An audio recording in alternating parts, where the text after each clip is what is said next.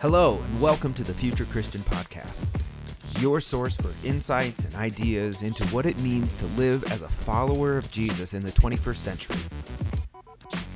At the Future Christian Podcast, we talk to pastors, authors, and other faith leaders for helpful advice and practical wisdom to help you and your community of faith walk boldly into the future. Here's your host, Lauren Richmond Jr. Hey, and thanks for listening in to the Future Christian Podcast. My name is Lauren Richmond Jr., and I'm pleased to be joined by Reverend David Petty. Hello. Hey, thanks for having me on. Hey, thanks for coming on. David is pastor at Meeker United Methodist Church in Meeker, Colorado. So that's kind of like, what, Southwest Mountains? Where are you at geographically? Northwest Colorado. About an hour and a half from Wyoming and about an hour and a half from Utah. Boy, my geography is terrible. All good. I didn't know where Meeker was until I moved here. So, what do people do in Meeker? There's a lot of hunting and fishing, a lot of ranching and wildlife. We're kind of near the Flat Tops Wilderness, which is the birthplace of the wilderness movement. So if you're interested in the great outdoors and seeing untouched wilderness, we're known for that. We've got about 2,000 people here in the town and about 40,000 deer and elk. So wow. It's a great place to go if you like the outdoors. Yeah, and I'd bring my grandfather's hunting rifle, come up there. Well, tell us about yourself, how you got into this, I guess. Yeah, so I grew up in the church. Growing up as a pastor's kid, there's kind of not an option. You grow up in the church whether you like it or not. Yeah. And for a long time, I really kind of strayed away from the idea of ever being in ministry. I like to tell people, as a kid, I got to see how the sausage was made, and I got to see all of the best and worst of church behind the scenes. Yeah. So because of that, I really never considered ministry as an option. But it wasn't until later that I got into professional, life. I was a marketing professional doing web and video marketing, and kind of started to realize that the sales and marketing aspect of corporate world, always seeking the best bottom line, even if the ethics weren't quite in line with that, didn't really line up with my personal values. And so that's when I really took a deep dive into myself and said, okay, what am I good at? Where is God calling me to be using these skills? And when I took a kind of personal assessment of the skills that I had, the only thing that came up was like, I have too many weird random skills that don't make any sense in any other context other than ministry, but these are all useful skills in ministry. And I think my values would be better served in ministry. And I think I've been called to ministry for a long time, and I've just been running away. So one Sunday, my church asked me to guest preach. And I guest preached there, and a lady came up and told me that she thought that I really missed my calling into ministry. And I thought, well, gosh, I'm 27 years old. What do you mean I missed it? It's and that's when I really started considering it more. So my wife and kids got behind me full time, and we moved to Colorado. Decided to jump in all the way, and then they sent me to Meeker because the Methodist Church is an appointive system, and so they called me up and said, hey, we want you to take a church in Meeker. And I said, where's that? So here you are. And now here I am. A question I ask our guests often is like, if something's changed for you and what it's like your kind of path of being a follower of Jesus, does anything look different now than your childhood perhaps, or being a young adult? Absolutely. I think when I was a kid, I didn't question things. People tell you about Noah's Ark, and you take it, at face value. There's okay, two animals, Moses, or Noah, not Moses. Moses didn't have an ark. Actually, funny story. Moses did have an ark. It says in the scripture that was the lectionary scripture last week that he's in the baby basket boat, and it's the same word used there in the original Hebrew as the word for Noah's Ark. So Moses shows up in an ark, in a basket boat. Here. Yeah. Some good exegesis. but you know, you don't question the things. You say, okay, Moses parted the waters, Jesus Yeah. walked on water. This is the way that it is. Jonah got swallowed by a big fish. And you don't question it, you know, but then later, and especially when you get into seminary as a pastor, Yeah. you start asking all the questions. Yep. And so for me, it was really kind of getting into seminary that everything started kind of falling apart. You know, all these things was like, oh, well, I had this belief that was this way, and suddenly that thing doesn't hold water anymore. And so then you've got to pick up the pieces and figure out a better way to put the puzzle back together. Yeah. So yeah, I think probably some of the biggest things for me is just learning more context for scripture. Yeah. Coming to a more, I would say, well-rounded understanding of what scripture is and what it isn't. Mm-hmm. And I think then how it gets used in all sorts of ways, and how to do better exegesis, how to do better, you know, deconstruction, how to better unpack scripture than just to take it at face value and say, you know, well, this says this, and that's what it means. Yeah. What has been a spiritual practice, either maybe you developed or something that's been with you for a long time? Yeah, for me, I think the biggest spiritual practice is just sorry, there's a lot of thunder behind me. If we need to edit this out, we can edit that out. I don't know if it came across or not, but there was a massive thunderclap. Yeah, so spiritual practice. I've always struggled with making prayer a routine part of my life. Yeah. And I think for me, it's because it felt like it had to be formal. Yeah. And so it was like, okay, well, if I've got to set aside time and space, and I've got to be in a certain way. Yeah. And so for me, that spiritual practice of prayer has evolved over the years. You know, kind of like I would say to anybody, it's like taking time to call your mom, right? Mhm. You know, maybe you don't have time now, maybe you don't have time later. At some point, you just have to sit down and call, right? You just pick up the phone, Yeah. make a phone call. And I would say the same thing is true with prayer. You know, at some point, you just have to make that call and say, "Hey, God, you know, I'm struggling with this thing right now. Mm-hmm. Just wanted to check in and say, hey." It doesn't have to be formal. It doesn't have to be a particular way. So I think that's one of them. I would say the other spiritual practice is self-care. That was, you know, I never really thought about self-care until I was pursuing ministry. Yeah. And even I think as much as it was drilled into us in seminary, and as much as it was talked about, and, you know, we had an entire class on basically self-care. Yeah. It wasn't until I got into full-time ministry that I realized, oh, this is exactly why we had this class. Yeah. Because so much of ministry is like putting out fires. You know, there's a crisis over here. Yeah, There's a crisis over there. You know, this thing needs to get done. The bulletin needs to get done. The service needs to get, you know, and nowadays you got to record it. You got to edit it. Yep. And if you're not careful, all of that gets sucked out of you. Right. And you're left with nothing. And so taking the time to say, you know what, I need 3 hours to go for a slow hike in the woods. Yeah. Or, you know, I'm going to take a nap, you know. Jesus took naps. So I'm a full believer in the idea that if you need a nap, take a nap. But I think those spiritual practices are probably the things that I've developed most in the last couple of years.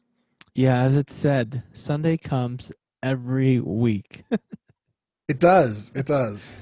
And I didn't realize how hard it would be sometimes putting together, you know, sermon after sermon after sermon until I was in it, you know. And sometimes it's like, okay, I had 25 sermons and now I feel like I'm out. Right. I gotta recharge. Right.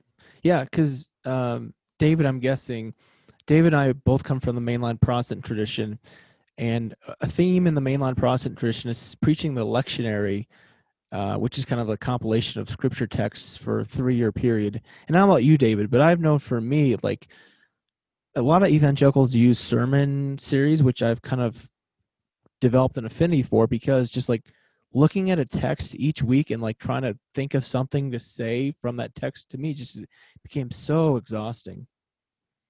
Yeah, for me, it's I used sermon series for a while, and I ran into a weird thing in the church where half of the people would come to me and say, "Hey, we love sermon series. Yeah. You know, we're so glad you're not just preaching the lectionary." And and we like having a theme that goes with every single month. And then Right. the other half the people would come to me and say, why are you doing these sermon series? I like the lectionary, and I like being able to know exactly what's coming, and so I can read the scripture ahead of time. Yeah. So what I've started doing is developing series based on the lectionary, Yeah. which takes more planning, but to sit down and say, okay, let's read through all the scriptures that are going to come up in September, Yeah. and what's the overarching theme there? Yeah. What's the message that's coming through?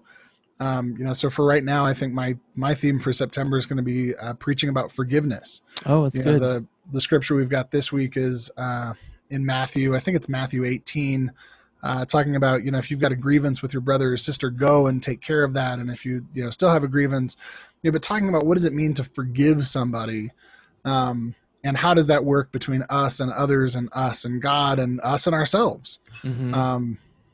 But yeah, so I've preached the lectionary, I've preached series, I've done just about everything except for some of the other churches out there that will say, okay, we're going to start in like Genesis, and we're just going to go verse by verse. Yeah. I've never had a desire to. Romans for 3 years. Yeah, I have a book. We'll have to talk after this. I have a book you might find helpful. You may already have it, about lectionary sermon series planning. Anyway, let's talk about why you're on here. I'm excited to talk to you about your work, and I guess you have a partner in this. His name, Russ Danish? Dornish. Yeah, Russell Dornish. We want to give him his props. He couldn't be on here today. So we're going to give a shout out to Russ Dornish. But so David and Russ have a really interesting ministry they've developed called Crossfire Faith and Gaming. So tell us a little bit more about that. Yeah. So, a second ago I was telling you about self-care. Right. And, for me at one point, self-care was reconnecting myself with an attitude of play. I think as adults, and especially as adult men, just the way that culture is, culture says that we have to be producing all of the time. And if we're not producing something, then we're not as valuable because we're not producing as much as we possibly could. We're looked at as a factory. And so for me, it was, I really had to disconnect myself from the idea that my output was equivalent to my value.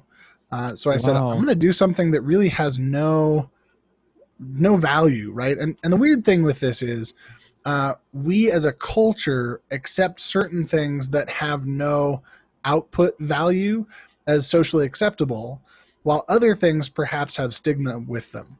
So, if you're binge watching a series on Netflix, people just say, oh, well, that's totally understandable, because I love that series and that's the thing everybody does. Yeah. If you're training for a marathon, which perhaps has some physical value, it's good for your. Can I get all the runners mad at us? But that doesn't have any production value in terms of additional income. Gosh, it's an expensive hobby. Running shoes are not cheap. I can tell you that. Yeah. So neither are running events. If you've ever signed up for a 5K or 10K or triathlon. So I think the idea of doing something that has no particular output value then can reconnect us with the idea that we ourselves have value to God beyond our output. Wow. Right? That we are valuable just because we're human, because God loves us for who we are, not because we are doing something that's particularly productive. Yeah. So for me, it was about reconnecting with play. It was about reconnecting with the play of my childhood, playing sports and playing video games. Yeah. And so I started playing some more video games. I got connected with some friends that played video games. And I realized that there might be a lot of men out there, a lot of people out there, but particularly men, who probably feel the same way that I did. And perhaps there are people out there who are disconnected from their church communities because they don't feel like that's their primary source of community anymore. Yeah. Their primary sense of community is online. I mean, gosh, look at all of us on Facebook these days. Right. We have communities online far deeper than perhaps some of our in-person physical communities. So, so 3 years ago, I started asking these questions of could there be a faith-based, could there be a church for gamers. Mhm. There was an online faith-based gaming community. And the answer kind of came back of like, well, I don't know, that's kind of weird, but let's explore it. And as I started forming a group of people that were like-minded, that we were going to start talking about this, that group of people that were going to talk about it kind of eventually became the group. Okay. And so it spread from, 8 people to 20 people to now we've got like over 150 people in various ways that are connected in with this community. Wow. We meet on a voice chat once a week, and there's usually like, 10 or so of us that meet on there. It's kind of a small group. Yeah. And then we've got a Twitch stream, and we've got a Facebook group, and but really it's like a church in so many ways that it's just kind of it's a community hub where you can bump into other people Mhm. that have a certain faith background, that have a certain orientation towards the world and how they're going to approach things. I think that's been helpful because the other thing that we aimed to help with was in video game circles, there are a lot of I'll just say less than kind video gamers. Yeah. There are people who like to play games and rage against each other and call each other names and be really unkind. And so we wanted to create a place that said we're gonna do games in a way that's where we actually value kindness and we value one another and we value connection. So Now, correct me if I'm wrong here, but one of the maybe it's a misconception of gamers I have is kind of that loner, 20-something, 30-something dude sitting in his mom's basement. So, first of all, correct me if that's a wrong conception of gamers. But I think on a broader level, just if we think about like straight men, especially straight white men in America, like you're talking about like cultural values, like beyond even that kind of men as factories, is like men aren't really allowed to have deep, even that emotional connection to other men is really discouraged. So talk about how like you've been able to foster connection and maybe break down some of those preconceived notions about emotional connection in men. Sure. So first, I think it's important to recognize the demographics when it comes to gaming. Yeah. Certainly for me, for a long time, I had a preconceived idea that gamers were 18 to 25-year-old single dudes in their parents' basement. Yeah. And for a time, I was the 18 to 25-year-old single guy in my college apartment. Yeah. Playing video games, but the average gamer is 35 years old. Okay. Men, I think, make up 60% of gamers and women 40%. Okay. The difference is the type of games we play, right? Where men might be more attracted to a shoot 'em up game, women might be more attracted to a puzzle game or some creative game, Candy Crush, things like that. Yeah. Now, granted, that's a huge generalization, right? Right. This is putting all sorts of things in boxes, and there are women that play shoot 'em up games and guys that play Candy Crush. But I think that in general, gaming and gamers is much broader than we think of. The second thing with that, I think, is you were talking about the social isolation piece. Right. And for a long time, I think society's answer to people who feel socially isolated is, well, just get out of the basement and stop being socially isolated. Right. And that's not a helpful thing. I mean, to go to an introvert and say, hey, introvert, yeah, why don't you just be more extroverted, right? Why don't you just show up on Sunday morning and pass the peace of Christ and join our buffet, what's it called? Where you share food, the thing that's not a thing anymore. We can't potlucks. Potlucks, yeah. Yeah. Let's go. Come to church. We'll make you talk to people. We'll make you shake hands. And then we'll make you force conversation at the potluck afterwards. Like, who doesn't want to come do that? So I think there is a need that is there amongst those of us that might be more introverted, those who might find a better connection over, online stuff than maybe in person, or might find in-person stuff overwhelming. Yeah. And I think that that the people in this group that I've met, they have those kind of deep felt I'm just going to say feelings, right? Yeah, They've got deep feelings and they want to share them, and they want to share what's going on in their lives. And, some of them are parents, some of them are single, some of them are black, some of them are white, some of them are in all different walks of life. Mm-hmm. We had a guy who had developed lymphoma. Wow. And, so we prayed over his condition in our group, and we kind of walked with him through that. And just this last week on our Discord, we were on there, and one of the guys was like, "Hey, just quick, want to shout out to you guys, let you know what's going on with my brother, and here's what's going on." And we prayed over it. Wow. And so it really is kind of a space where we can say, let's break down those walls.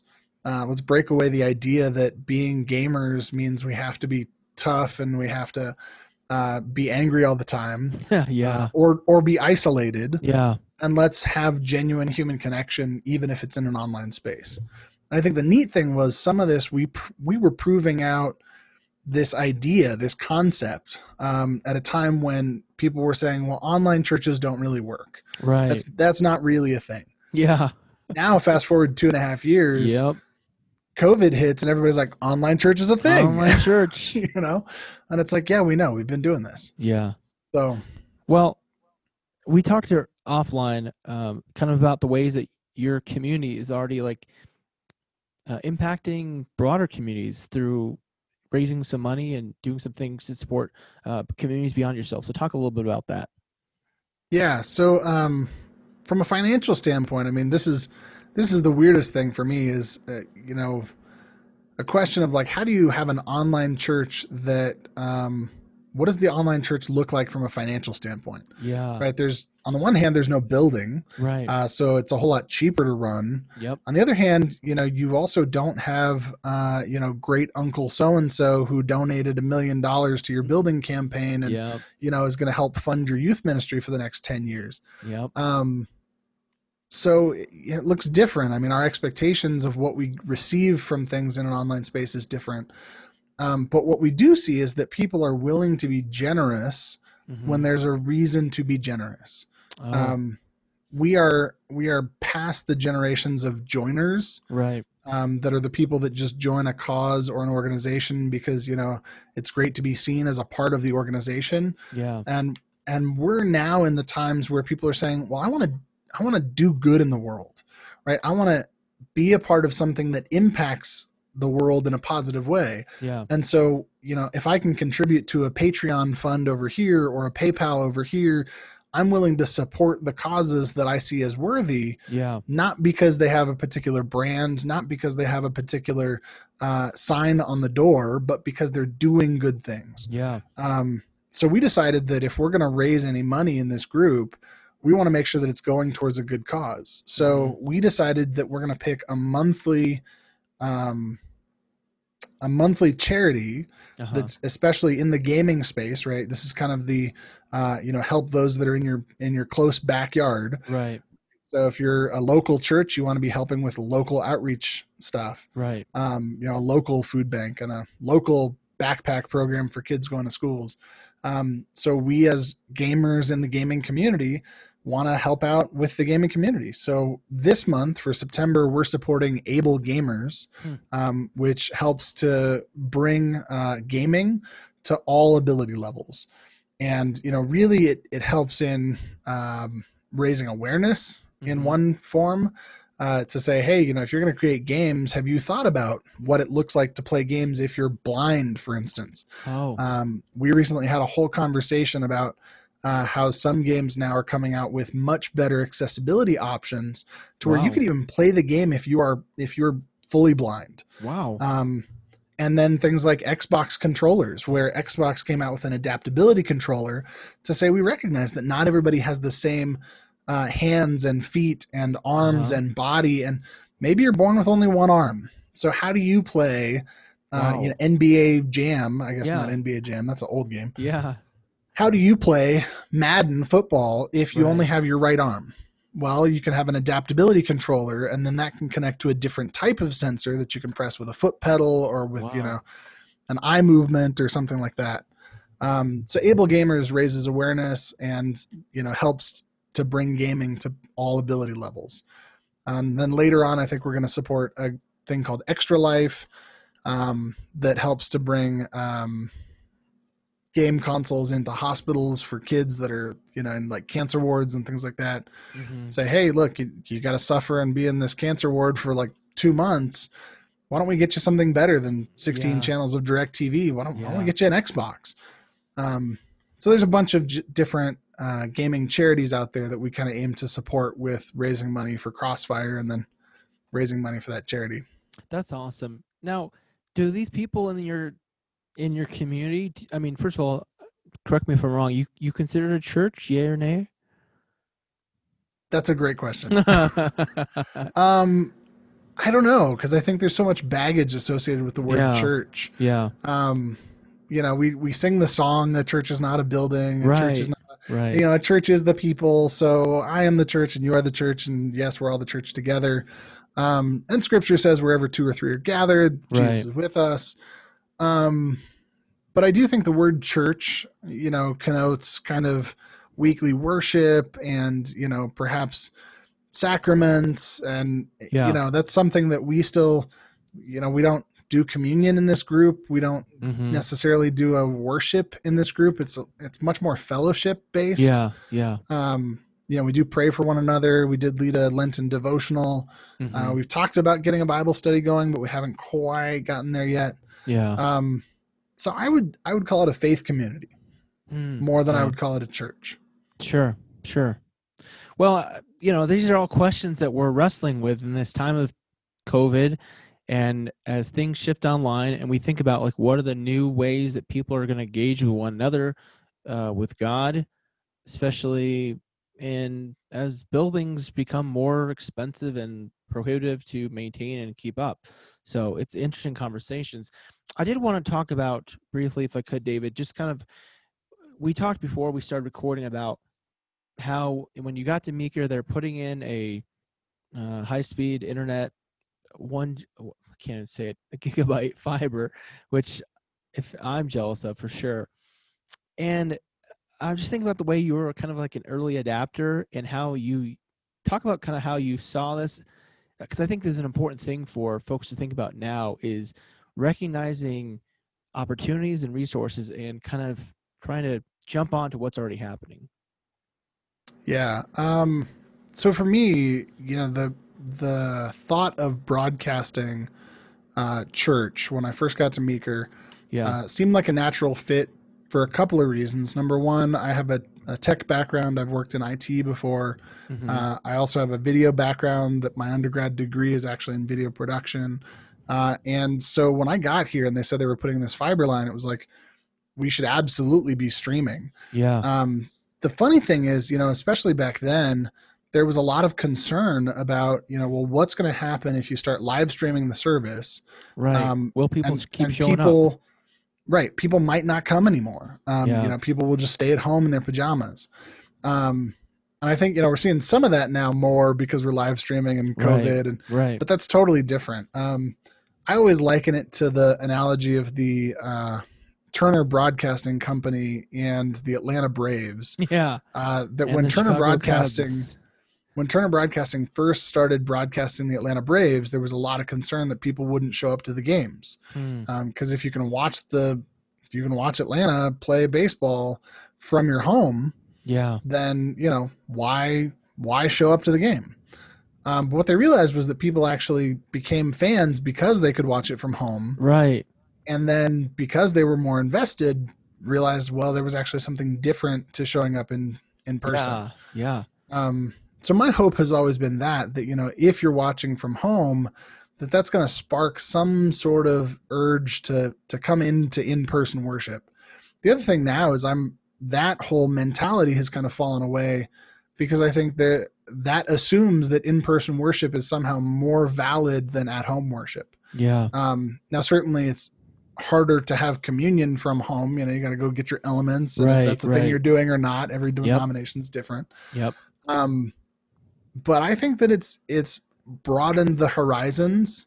I know for sure for us, we saw a lot of, pre-COVID times, our online worship was mostly consisted of friends and family members that didn't live in town, but still kind of wanted to stay connected. Yeah. church members who were out of town that particular week but still wanted to worship live. Yeah. And so they liked being able to join in and worship live. And then every now and then we would see people that were people who had never been to the church before, Yeah. were interested in coming to church, but weren't really sure what it was going to look like when they stepped foot in the door. And so they wanted to kind of test out the waters. Okay, how is the preaching?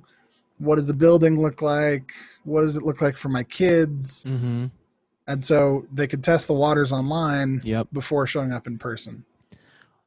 Obviously, we're recording this. It's end of August, and church has been doing this for a long time. But at least the people I'm listening to, David, suggest like churches have to just need to keep doing this. Like this is going to be here to stay. Kind of this both. Even when we go back to in person, I know some churches already are, but the best thing is to keep broadcasting online, even if and when you do the in person. What are some do you have some easy like do's and don'ts, some tips and tricks for churches? Sure. You've been doing it for so long. Yeah. First, I've got a comment on the idea of continuing to do this. Yeah. And then second, I'll get some easy, quick tips and tricks for churches. Yeah. So first off, I think the idea of continuing to do this is all a question of, are we really going to be the people who share God's message with others? Whoa. That has never been a question of if, it's always been a question of how. And so for a long time, the only way you did that was through getting together and telling stories. And so you would get together and tell stories around a campfire. And then it was, you would get together and share a meal. And then it was, you would get together and you would read the scriptures that had been written before. And, and then it was, we're all in different languages now, so we're going to get together with a person who can translate the scriptures. Yeah. And slowly but surely that evolved and it changed, just as the Bible has evolved and changed from, originally it was in scrolls, and then it was put into a codex, and then it was put into an actual book, and and then it's translated, and now I've got it on my cell phone. Yeah. The question is of whether we're going to share that message, not what medium it comes in. It's great. So to me, the idea of church being Sunday morning for an hour in a building with these hymns is such a small idea of how we share God's message with others. Yeah. And so, if we're unwilling to share in online ways, then I think that's keeping the box small that we're putting God into. So I would say absolutely continue doing online stuff if you can. Mm-hmm. If you can't do it well and it's going to be a terrible experience for in-person and online, well then just pick one. Yeah. But absolutely, I would say if you can, there's no reason in my book why you should not share with other people online. That's through an online live stream or just recording it and putting it up later. That's a great point. I want to pause that and just say, like, I've noticed some churches, and I don't know, folks might disagree with me. Like some churches are making their online broadcasts like hard to access. I just think, it's incomprehensible to me. Like, I know this is a time where, sure, we've kind of pulled in for a time to circle the wagons to, but we're 6 months into this. Like now it's time, like, let's adapt to the new normal and keep trying to reach people. Cause if not, like, what are we doing? But go ahead into your tips and tricks. So tips and tricks, I would say, number one is make sure your audio is good. Yeah. Bad video is far more forgivable than bad audio. Yeah. And I think the fact that we're doing this podcast is a testament to that. Most of us are willing to listen to a podcast more so than we would be willing to watch a screen that just had text on it. Right. Or watch a screen that had bad audio with it. Yeah. So I would say first, get your audio figured out. Second is don't overcomplicate it. Most of us have better cameras in our pockets than what we can pick up at the store. For a couple $1,000s, unless we're willing to spend that kind of money. Yeah. So take a look at the camera that's already in your pocket. You can use that It's a camera, it's a computer, it's an online device. You can live stream to Facebook from your phone.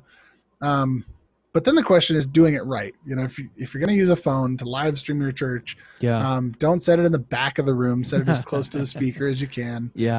Speaker being the person who is speaking. But then the other thing I would say is, once you've got those kind of things figured out, once you've got a good image and you've got some pretty good audio, then check out your lighting. Most of us don't consider lighting nearly enough. You're thinking about things like, is your subject well lit? Is your background not too bright or too dark? Things like that, your lighting and your composition. But then the other thing is just, make sure that the main focus stays on effectively communicating God's message.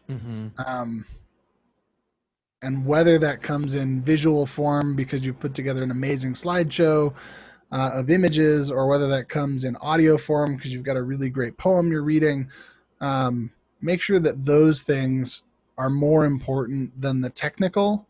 Because I've done this before where I've gotten so bogged down in making sure that it is perfectly technically proficient that I lose track of whether it actually is good content or not. I remember as a video production person once recording a concert for a friend in Los Angeles. And, my whole goal with that was to make sure that the audio was clear, to make sure that the image looked great. And at the end of it, they came up to me and said, "So what did you think of the concert?" And I said, "I honestly don't remember any of the music. I just remember that it was technically proficient." And so, making sure that the music is great as well, I think should always be number one. Let me ask you kind of a related question, and thanks for going along. We're here. We're kind of off script. I want to ask, again, as we go forward from COVID, eventually, at least I hope, and I think we're on the same page. Churches should probably keep doing this, depending on, of course, on their context. I wonder if, I almost wonder if should the way the service be formatted. I don't know, maybe I'm leaning too far into this. Should it be formatted? Should the format be changed or altered to better resonate with people who are watching from a screen? I think that really depends on your theology of worship. I know for some people it should be a certain way because, theologically these are the things that they're trying to achieve in worship, and these are this is the reason that they do A, B, C, D, E. From my standpoint, I think, you do have to make sure that the message fits the medium. If you're going to sit down and you're going to watch a sitcom, you're not going to watch a sitcom on a movie theater screen. You're not going to watch a Christopher Nolan film on a cell phone. Or at least you shouldn't. Right. You probably shouldn't. Well, and that's, we talked about that lately in our podcast. Right. Christopher Nolan's new film Tenet came out, and he apparently is saying he doesn't want it released digitally because he wants people to get the full experience. But, interesting. So, things like if you just take an offertory time and say, okay, we're going to normally do this offertory where we have, 3 minutes of passing the plate for people to collect. And then you say, okay, now we're going online. So we're going to have 3 minutes of music and just a slide that people are going to supposedly be giving their money. That's not effective use of your time. And so I think making sure that your message matches your medium and the way you tell it matches your medium is vitally important. And I would say whatever you have to do to change up the service.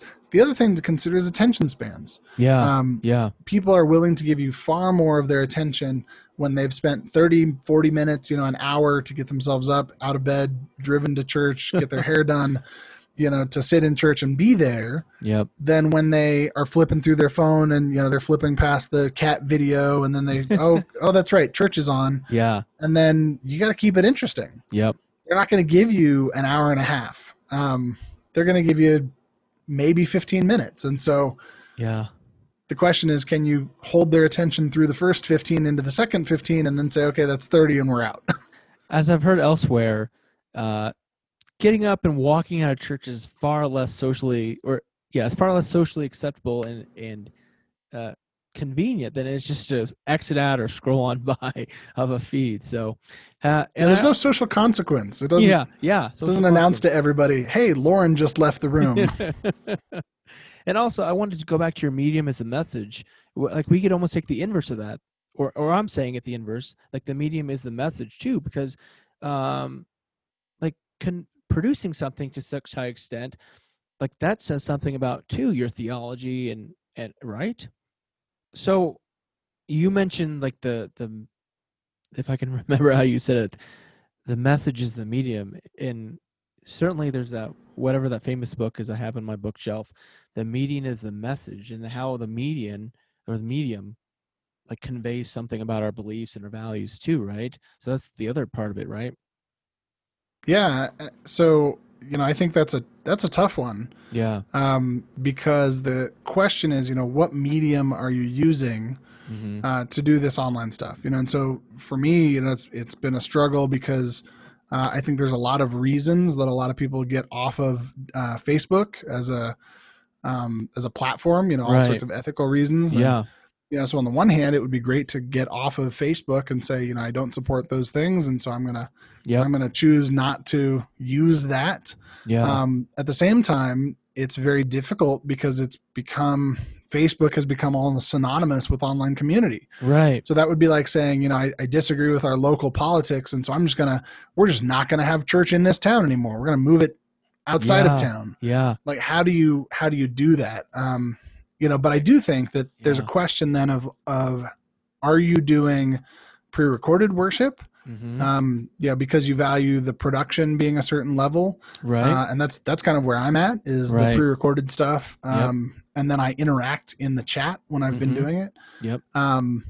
Or are you doing? A lot of people are doing Zoom worship, because they value the face-to-face interactions, right? Which is great if your people are willing to do Zoom, right? But then you also kind of might suffer a little bit from the technical standpoint of the experience, so kind of like a movie theater. You could have a movie theater that is also serving dinner, but if the dinner serving is interrupting your movie watching experience, then perhaps it's not the best movie watching experience. So is your worship experience more is it enhanced because of the way that you're producing it or the way that you're connecting people, or is something about the way you're connecting people detracting from that experience? And I can't answer that because I think every community is different and really needs to assess what medium is best for what message they're conveying.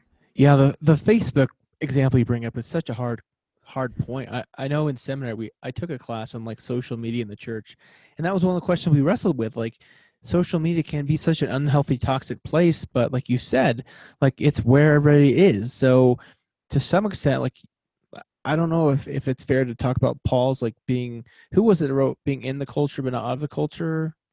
Yeah, Paul talked about that.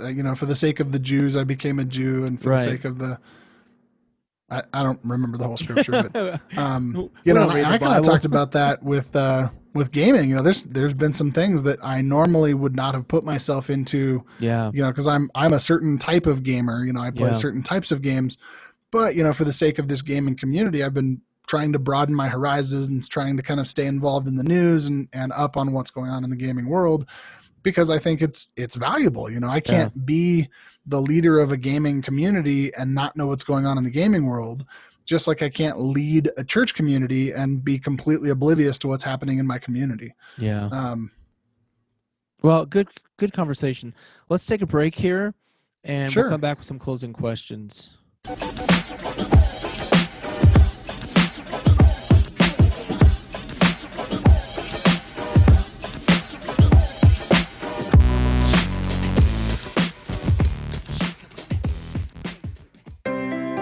Looking for a progressive, inclusive church that allows you to ask questions, explore your faith, and connect with God? Check out Mission Gathering Thornton, a community of Jesus followers dedicated to growing in faith, living whole lives, and seeking justice for the good of all. As an online church with incarnational communities, we're meeting together online and in person with opportunities for you to connect with people across the street and all over the world. So visit us at mgthornton.org, find us on Facebook and YouTube. We'd love to have you be a part of this life-giving community. All right, we're here again with Reverend David Petty, and these are some closing questions. You can take as seriously or not as you'd like to. If you're a pope for a day, is there something you'd like to accomplish? Gosh, that's a really good question. It'd be really fun to just like walk the Vatican and, explore all the places that most of us probably couldn't go. Yeah. I don't know. I think if I were pope for a day, I'd probably spend a long time asking myself what the best use of that office would be. How could I do the most good with the time that I have? Good. Is there a theologian or historical Christian figure you'd want to meet or bring back to life? I would love to bring back to life the Reverend Dr. Martin Luther King Jr. I think it would be fascinating to talk, theologically with him. Yeah. I think would be interesting. I would love to hear his commentary on everything going on today. Yeah. How things have changed for the better and how things have changed for the worst in the church and in the world. Yeah. Since he passed, since he was killed. That's probably the first answer that I would have. Cool. Obviously Jesus would be neat too. But. We got to say Jesus too, right? What about like Phyllis Tickle, who you may be aware of, has talked about like this kind of being like a 500-year cycle. What do you think like will be the biggest thing we're remembered for in this time and place? My guess is that, especially with 2020 being what it has been, my guess is that history will look back on the church before and the church after COVID as the church before and the church after being online. I expect that we will look at a time when the church building was most important versus a time when the church community was most important. Yeah. I remember, just a tiny side story. I used to work in IT at the Iliff School of Theology while I was a student there. And we kind of would joke about it because while I was an IT person and while I was a student, we saw the shift from a majority of the students being in person to, a majority of the students being online to now I would say a vast majority of the students are online. And I think this year they're probably all online. Yeah. But we used to joke about, we spend so much money and time and effort and resources on our physical building, and how much time and effort and energy and resources are we spending on our online infrastructure? Yeah. Because the reality is, I said, if the building burnt down tomorrow, we would still have classes. Right. But if our internet got shut off, we would seriously struggle. And so that was kind of a joke, but it was really a look at saying, at some point, we got to recognize the building is not as important as it once was. Wow. And so for all of us looking at church before COVID and after COVID, before 500 years and after 500 years, at some point we might have to realize that our large physical monuments to Christianity just aren't what they once were.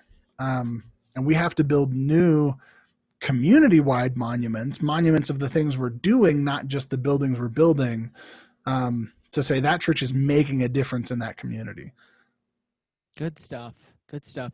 I was listening to a evangelical podcast talking about just the statistics of attendance pre-COVID and post-COVID, and it's pretty horrifying, especially among like millennials who, the quote-unquote future of the church. So, that's a great point. Do you have any guess what future, or going 500 years into the future, what Christianity might look like? The year 2520. Right. Gosh, that is so far. That's a really tough. That's a tough call to make. I do think that my guess is going 2,500 years in the future. Further archaeological and historical developments and understandings, and those things I think will bring to light more depth in Christianity. I think that 2,500, the year 2,500, not 2,500 years into the future. Yeah. My guess is that we will have kind of hopefully a conglomeration of church that, where we've been spending so many years splitting apart yeah. for so long that we might be willing to say, and I think so many of us have seen this in COVID times, to say, okay, we're going to put aside our differences because coming together is more important. Yeah. Certainly within the United Methodist Church, we were on the brink of a split, and we're kind of like, all right, we're going to push that aside. Oh. And my hope is that maybe when we come together in 2021, we are more willing to listen to one another, having gone through this kind of community worldwide trauma. Wow. And say, we actually value community and togetherness more than our entrenched positions. So that's a hopeful attitude, I think. But I hope that we're more unified in 500 years than we ever have been. What a amazing possible consequence. I mean, we'll see, right? That's just your hope, but what an amazing consequence. Well, this has been a great conversation, so thank you so much for your time, but where can people find out more about you and what you're doing? Sure. So our online faith community of Crossfire Faith and Gaming, you can find our community on Facebook at facebook.com/groups/XFUMC, X for Cross, F for Fire, UMC for United Methodist Church. And then we have got a Facebook page. We've got an Instagram that doesn't have anything on it yet, but it's there. I'm working on the website, so it's not there yet, but hopefully sometime soon that'll be up. We can find us on Twitch, which is an online gaming streaming service. So we're on there as Crossfire Podcast. And then if you're interested in what I'm doing over at Meeker United Methodist Church, you can find that at meekerumc.org, or just search the web for Meeker United Methodist Church, and you can learn more about our church. And we do stream on Facebook. We've been streaming our pre-produced worship services, and starting next week, we're actually going to be live streaming again from the sanctuary, because the wonderful benefit and also the detriment of being in a tiny town is we are very isolated. Yeah. And so we've got nearly zero COVID cases for a long time. I think our highest is we're at like 21 total. Wow. In the entire county.